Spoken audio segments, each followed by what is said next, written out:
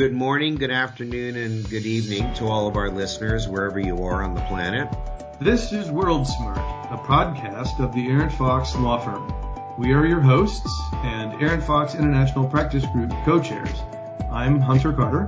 And I'm Malcolm McNeil, and we'll be talking with partners, other lawyers, special guests about topics of interest in the law of international business and international business. It's a privilege and an honor that we have Ambassador Yvonne Baki, the representative of the government and people of Ecuador in Washington, D.C. So, Ambassador Baki, welcome to the podcast. Thank you. Thank you, Hunter. And thank you, Malcolm. It's such a pleasure to be with both of you today. You are a friend of the firm in the sense that we are so proud to be able to work with you through my activities with Global Americans, and that you are one of the leading Latinas in Washington, D.C. You've had an illustrious career, in fact, serving the people of Ecuador with many firsts. You were the first woman ambassador from Ecuador, as I understand it. Take us back for a minute so that we know you a little bit better personally. What led you to a career in the diplomatic service and in representing your government? Yeah, that's a great question because by mistake, I always say it, I came into diplomacy and politics by mistake because basically I'm an artist. I was the artist in residence at Harvard University, and that's where all started. When I was invited to be the artist in residence, I was the first woman to be artist in residence, the first person, in fact, to be artist in residence, and we created a great foundation, the Arts for Politics. The Art for Peace Foundation when I was there. And we started, then I went to the Kennedy School of Government, but with Professor Roger Fisher, who was my mentor for peace negotiations, we were supposed to be dealing the negotiations in the Middle East, where I'm from. I'm from Lebanese origin, and the war in Lebanon is what brought me here to the United States. So we were doing that for the Middle East. But then the war between Ecuador and Peru started. In 1995, there was, it's been a long, long war, but in 1995, at that time, the president of Ecuador, Sixto Durán Ballén, called me and wanted Professor Fisher and the negotiations team of Conflict Management Group to come to Ecuador. And it was not a coincidence. They were staying at my place. We were having dinner that night at my home in Boston and Cambridge. And so I told the president, I'll pass you back to Professor Fisher. And after 2 days, we were in Ecuador. And that's how my life changed. Negotiations took 5 years, from 1995 to 1998, when there was a historic peace between the two countries, and the guarantor countries were the United States, Chile, Brazil, and Argentina. So the signing ceremony was a historic signing ceremony in Brasilia, with all the presidents of the guarantor countries present there, and President Jamil Mahuad, who was the president at that time, who made the peace between the two countries, and Fujimori, president of Peru. So after that, I became ambassador to the United States. So this was my first post in politics and diplomacy, and it was a great experience. You have been ambassador to the United States twice. You were the first Ecuadorian woman to be ambassador to the United States. You were again appointed more recently. It's fascinating to me that your country has seen a significant increase in the participation in women leadership, particularly in President Lasso's current government and his cabinet. And I've heard you speak of how Washington has changed since your first posting as Ecuador's ambassador, when only 2 women were serving as ambassadors in all of Washington. Just take a moment and reflect for us and for our readers on this change, both in Washington and in Ecuador, and also on the role of civil society groups in pushing for more seats at the table for women. Very true. Having more women at the table, negotiations of politics, of CEOs of companies, private sector, public sector is so important to make the world a better place, working men and women together. That's what makes it better. But really my experience when I came first here as ambassador, we were only 3 women ambassadors. And then we were 12. And there was a book written during that time that then there were 12. So it seems that it was working to be a woman ambassador. The doors open better. And it's a different way of negotiation. We see things in a different way. We try to find solutions to the problem by sometimes losing something. You have to lose and lose in order to win. You cannot lose and the other doesn't. It's not a win. So that was something that I experienced here by being in Washington at that time. And afterwards, I ran for president of Ecuador, as you know. I left here as ambassador during the time of President Clinton and then with President Bush's son. And then I ran for president of Ecuador And it was the first woman to run for president. So it was another experience. I knew I was not going to make it, but it opens the doors to other women to be there. So in Ecuador, we changed a lot. From the time I was running, it was in 2002, we didn't have women in positions of power, and we had, but not enough. After that, we've been having a lot of women involved. In fact, in Parliament of Ecuador, there were a time that there were 3 women, the president, the first vice president, and the second vice president as the parliament in Ecuador. And now we have a woman, an indigenous woman, being president of the parliament. So in positions of the cabinet, we have all of them. Before it used to be only the Minister of Education or the Ministry of Social Work. These are the positions. Now we have the Minister of Government, of Interior. So it's different. The situation changed. And when I come back this time, the second time as ambassador here, we are 37 women ambassadors from all over the world. So it's a big change. It's not enough. Here they have around 100 to 34 embassies in Washington. So still 37 is not enough, but we're getting there. So yeah, it's a very big change in that part. In many other things, I don't think it's changed too much. We still have the problems in the region, the hemisphere. So I'm trying to push a lot to be giving more attention to the hemisphere. Because, to strengthen the hemisphere will be very positive for the United States. We have everything in our region, and we are seeing that it's being taken by other countries, and we know who. For example, when I was here 22 years ago, the whole region of South America, Central America, the Caribbean, all the hemisphere was the first partner, commercial partner, with the trade partner, it was with the United States. Now, we only have 2 partners with the United States that are sick, Ecuador and Colombia. So a lot of things change in that respect, but it changed backwards, not forward. Well, Malcolm, over to you. That was fascinating. I actually had a different question in mind, but I guess let me start with your comment because I didn't even think of it in those terms. It's going backwards. What kinds of initiatives would need to occur going forward to actually reverse that trend? What is it in either trade policy or hemispheric policy, as you mentioned a moment ago? What can we do, or what should the emphasis be? I have been mentioning that since I came, with former President Trump and with President Biden now, with all the members of the State Department, the White House, all the institutions that have to do with this. What should be changed? What should be changed is if you want to stop migration, and that's the number one issue that they have in the United States now. What is it that makes people want to come to the United States? It's because in their countries they don't have the opportunities. Whether it's because of wars, of problems of narco-trafficking, of problems of poverty, of problems of lack of democracy, because we are seeing more countries going into extreme left, and the influence that's coming from China, from Russia, from Iran, from everywhere, it's coming to the hemisphere because it's a rich hemisphere. It's very wealthy, so they want to invest there. But we are not seeing the people getting jobs that they are supposed to be getting. Because those countries that when they come to invest, but they bring their own people to work. So it's not generating the jobs for the people, and that's why we are seeing more migration coming and more problems. And what we're seeing with Venezuela, the migration to our countries, we're seeing immigration in Colombia to our countries, to Ecuador, we have it from before.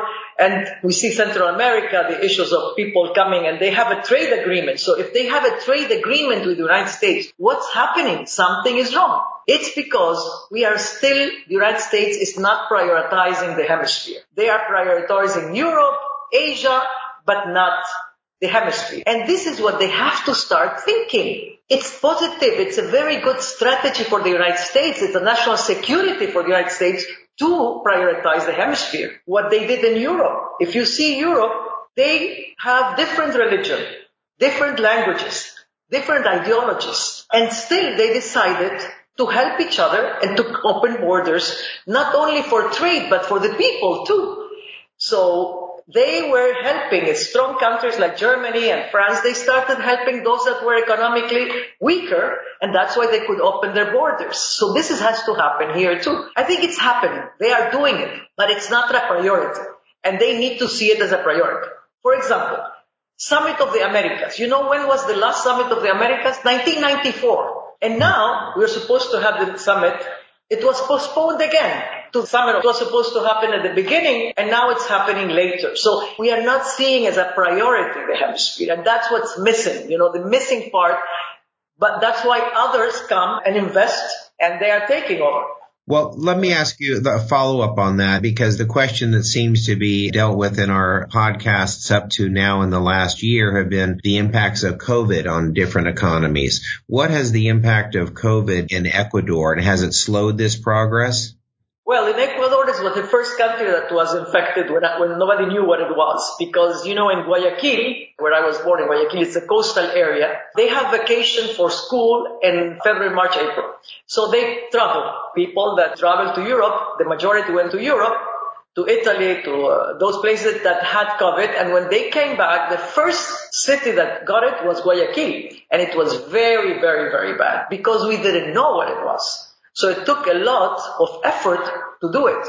And we realized how to do it because of that. So at that time, it was President Moreno, and he worked very hard to fight it, but it was difficult because we didn't have the means to do it. Though President Trump was helping a lot, at that time there were no vaccines yet. So they helped us a lot with ventilators, with medicines, with things that were needed at that moment that we were seeing what we can do about it. But then when President Biden came and President Lasso came in Ecuador from both sides, the vaccines were there, and the priority number one of President Lasso was vaccination and was COVID-19. That was priority number one, without forgetting the economy, but concentrating in COVID.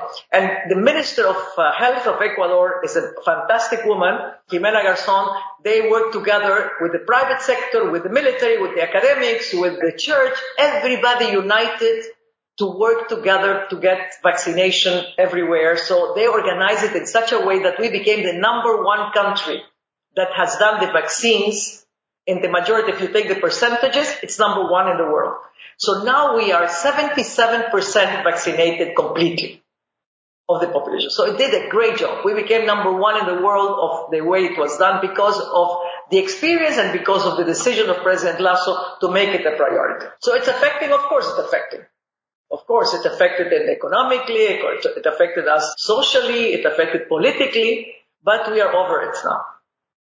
Excellent. Hunter? Glad to hear that. I have been so impressed with the progress that President Lasso and your government made with rolling out the vaccine very rapidly. And I was there at the speech that he gave in New York during the UN General Assembly Week that I think impressed everyone with tackling that complicated problem. There are other complicated problems that need to be addressed. Let's talk about trade, for example. I know it is a very high priority of your president and of your government to have, as he says, more of Ecuador in the world and more of the world in Ecuador. What is your government's strategy for doing that?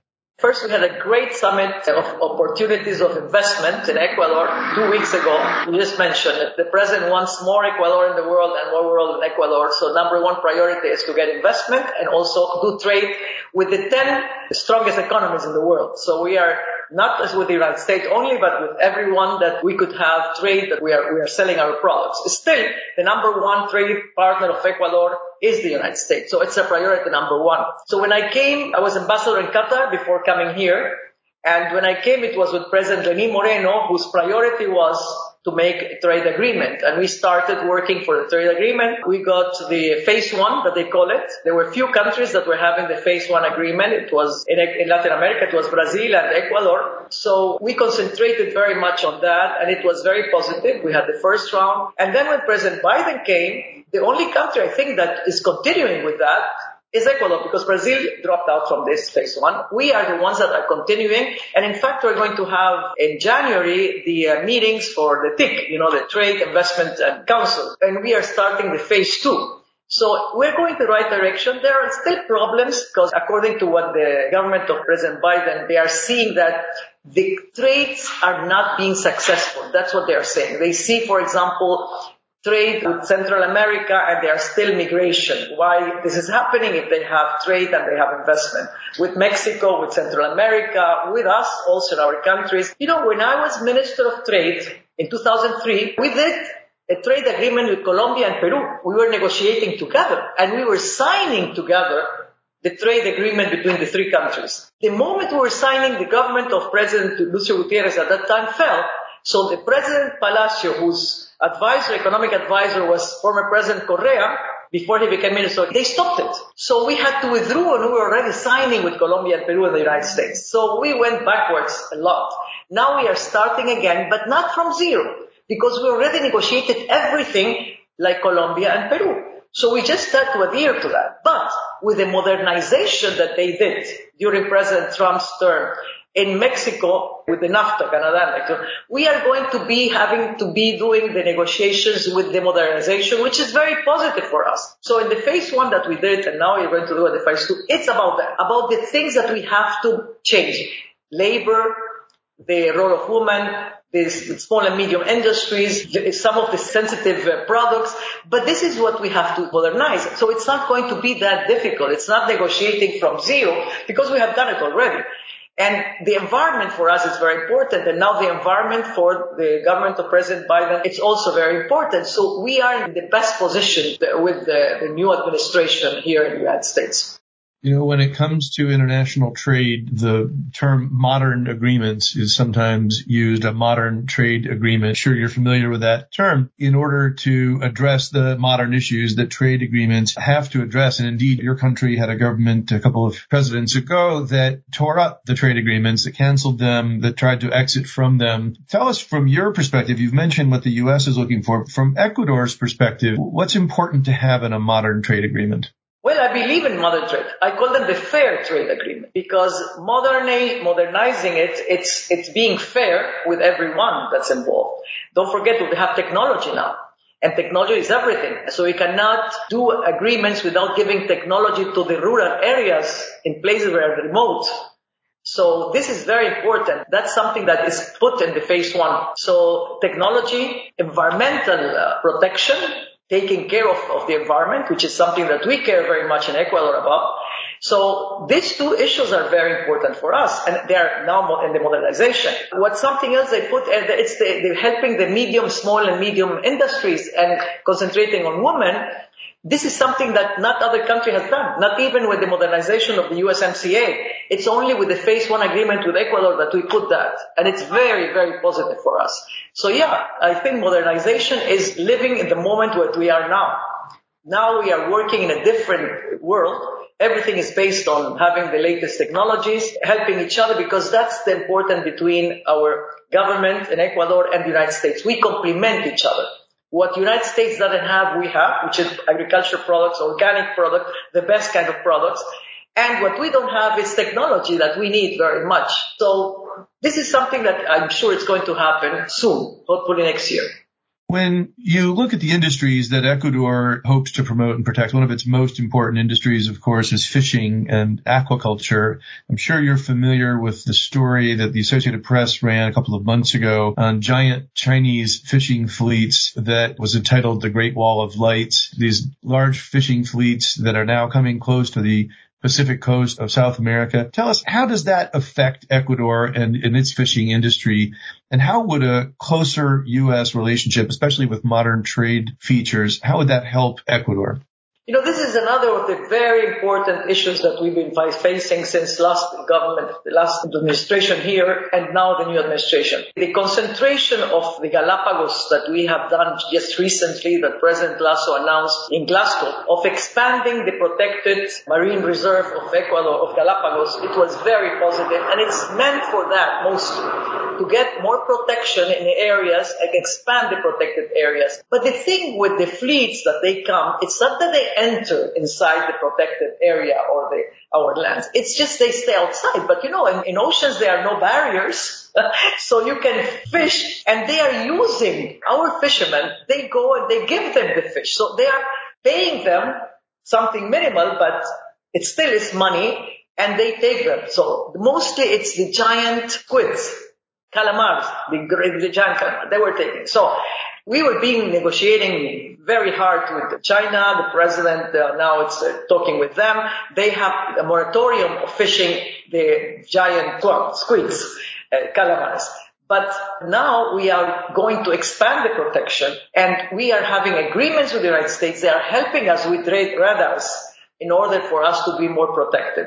So this is an issue that is causing a lot of difficulties because we have not only problems in the ocean, especially from the Galapagos, of fishing, but also drugs, narco trafficking. So it's mixing with both things. So that's why we need to have opportunities for the people to have good jobs in order for them not to go into drugs.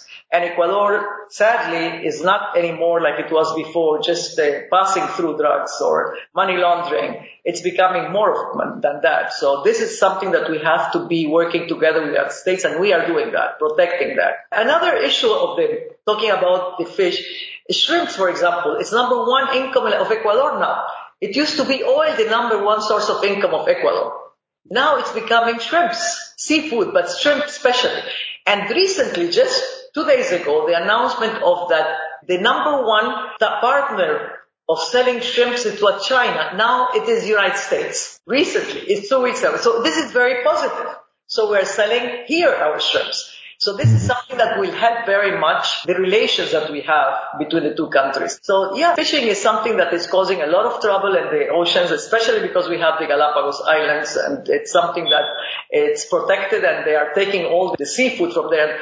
The shark fins, when I was Minister of Trade and Industry and Fisheries, it was terrible. It was not now the fleet only that came. At that time, there was a big ship that was stopped.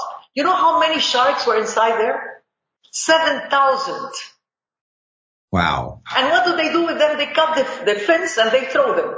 So it's a fin shark. So we have been working very much with different groups like Wild Aid, which are member in Wild Aid, to promote in China and everywhere the consciousness of people, We use, for example, Yao Ming, Jackie Chan, who are talking all the time, the TSAs that we send, that the fishing is not healthy for the oceans because if you lose the sharks, it's number one on the line of the fishers. So you lose the whole fish. And it's created a lot of problems in the oceans, not only in Ecuador and the Galapagos, but everywhere in the world because of the fleets of the Chinese that are going everywhere, and they have aimed to do it even more. So something has to be stopped, and they have to create conscious about that and talk about the importance of stopping this over greed for seafood that's going to stop because of so much fishing.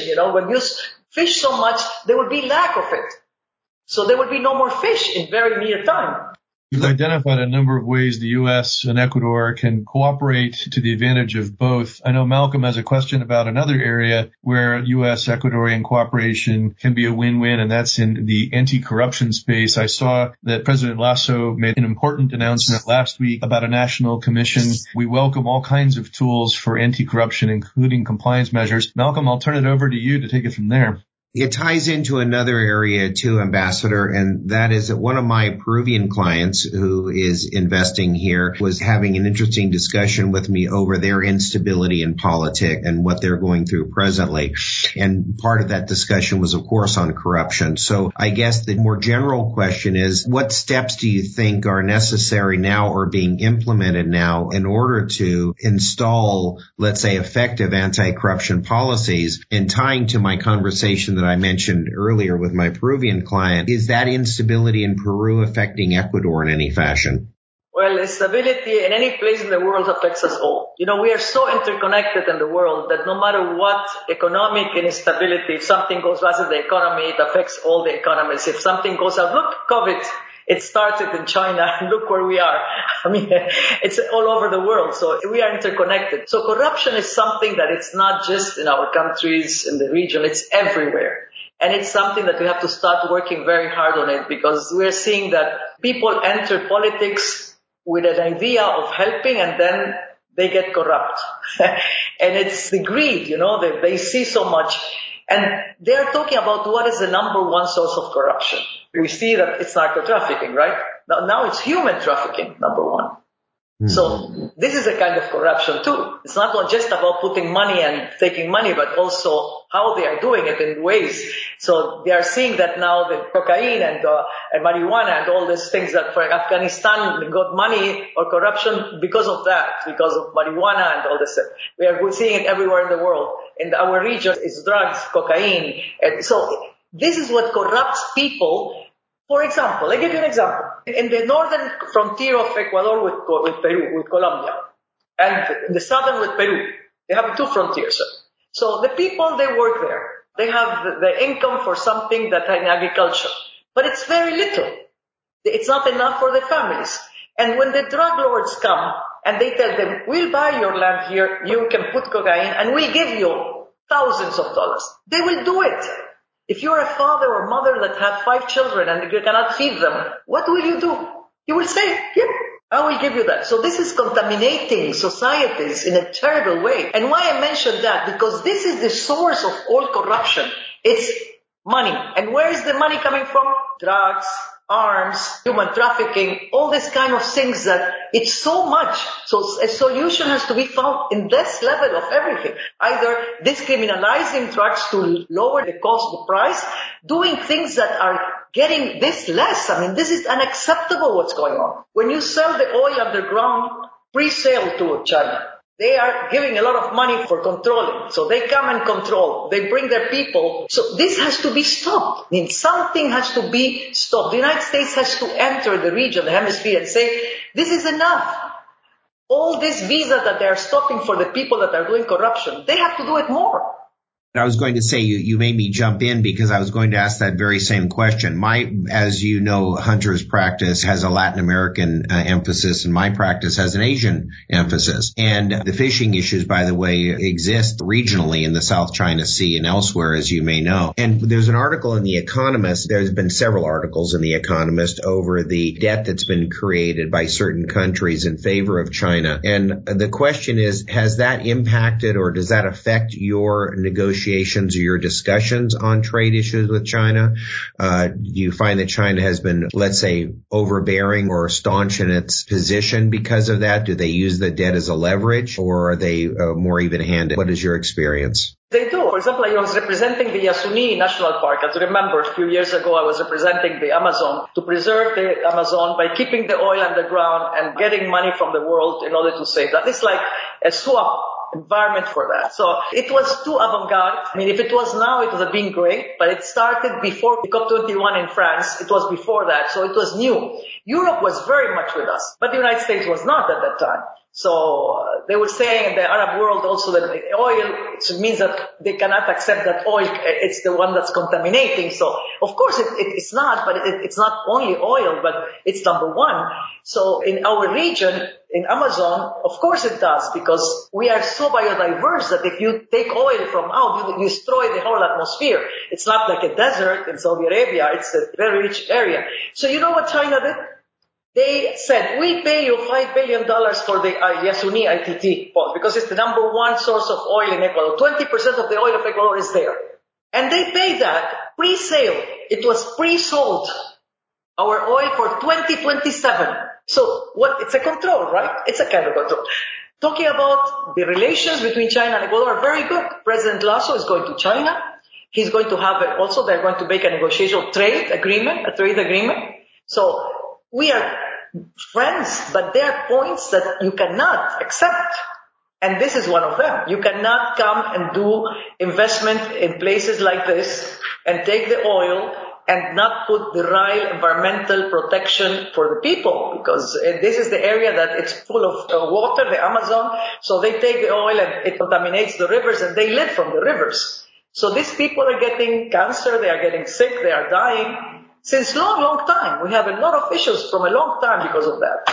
So yeah, we can't cut relations because they are our partner, China also, but we have to put red lines, Is there anything that the U.S. can do in its policy to serve as an effective counterweight in that?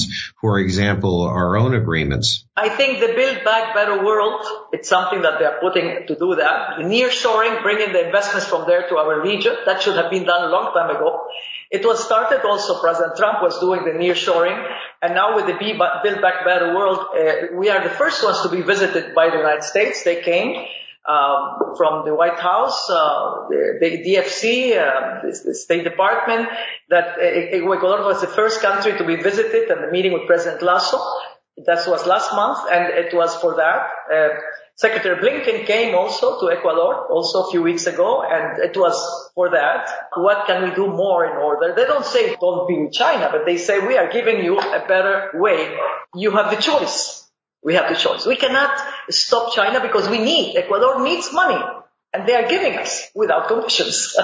So the condition is, of course, that they invest, that they bring their companies. But they are putting the money. So what we need is to get U.S. involved. And that's what President Lasso wants U.S. to get more involved. And we are getting there.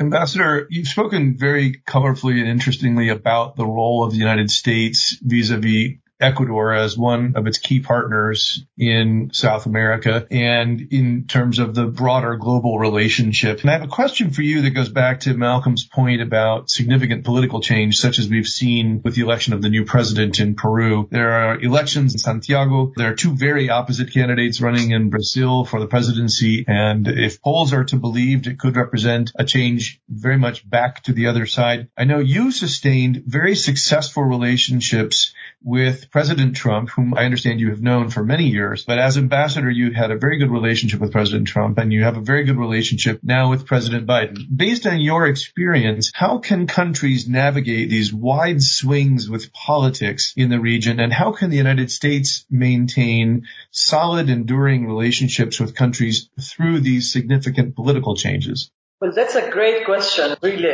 Hunter. Look, what I believe is that what's happening in the region is happening in the United States. I mean, it's happening in the hemisphere, it's happening here too. I mean, you are here too also with two extremes. I mean, what's going on in the United States, it's never seen before. So the divisions are bigger. What is it that the people want? What I'm realizing, whoever I ask, what makes you happy? Whoever you ask them, they will tell you to be accepted in society as a human being, as a person, to have a good job in order to live well, and to dream to be better for our children, to our children and grandchildren to be better. That's what makes a person happy. They don't care if you are from the extreme left or extreme right or the center. They don't care. It's no more like before. Ideologies. That's why they ask me always. They say Yvonne is with every government from Ecuador, with every government with Lebanon, with everything. I say no. I am with the people of Ecuador, with the people of Lebanon, my other country. I am with the people because you, as a politician, have to be for the people. That's what politics means, for the people. So it doesn't matter for a person to be left or right. When you are young, you always think to be helping the social, and you become socialist. When you get older, you see that you have to be capitalist. But there is a medium term, social capitalism, dreaming to have more, having more, but also helping, making money with the right, giving with the left. So this is the two, and this is what is not being seen. They are still the politicians, they think that they have their own group here. No, they are swinging. Even here, you don't see their dependents more than before, because they don't want to be Democrats because it's going too left. They don't want to be Republicans because they are going too right. So it's in the center. And we are seeing that in our countries. Look, Peru, they had two candidates, extremes, Keiko Fujimori and Castillo. One left, one extreme right. So there was nothing in between. So this is the vision of the people, because they don't know who is in the center. The same is in Chile now. Extreme right and extreme left. So what's going on? What's going on is the people are not satisfied with politicians. There should be a new way of thinking, helping the human. It doesn't matter who you are. The best person that thinks that it's already beyond ideology, that is going to come to help the whole country, not half of the country, the whole country. And this is what has to be. It's a new way of thinking, new world order. Now the number one thing that is popular in the world is social media. Because we're interconnected, because they can feel that they are human beings, they can be strong by giving their views in social media. So you cannot hide anything anymore. Everything is there. Everything is there. You get the news before it happens in another place with a different hour. You get it in your phone, in your hand. So we have to think different.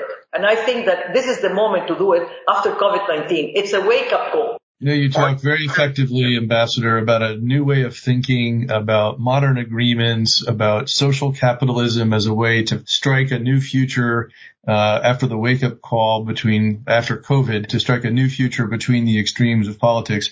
I can see why you've been such a successful diplomat. I'm very grateful for the time you've spent with us today on our podcast. I'm sure our listeners will find it terribly valuable. Malcolm, any final words? Yes. Well, first of all, it's been very enlightening, and we do very much appreciate your taking the time out of your busy schedule. And I say that not as a patronizing comment, but because I can tell from your comments that you're pretty vocal in your discussions with people and frank, and we appreciate that. Pleasure, really, being with you.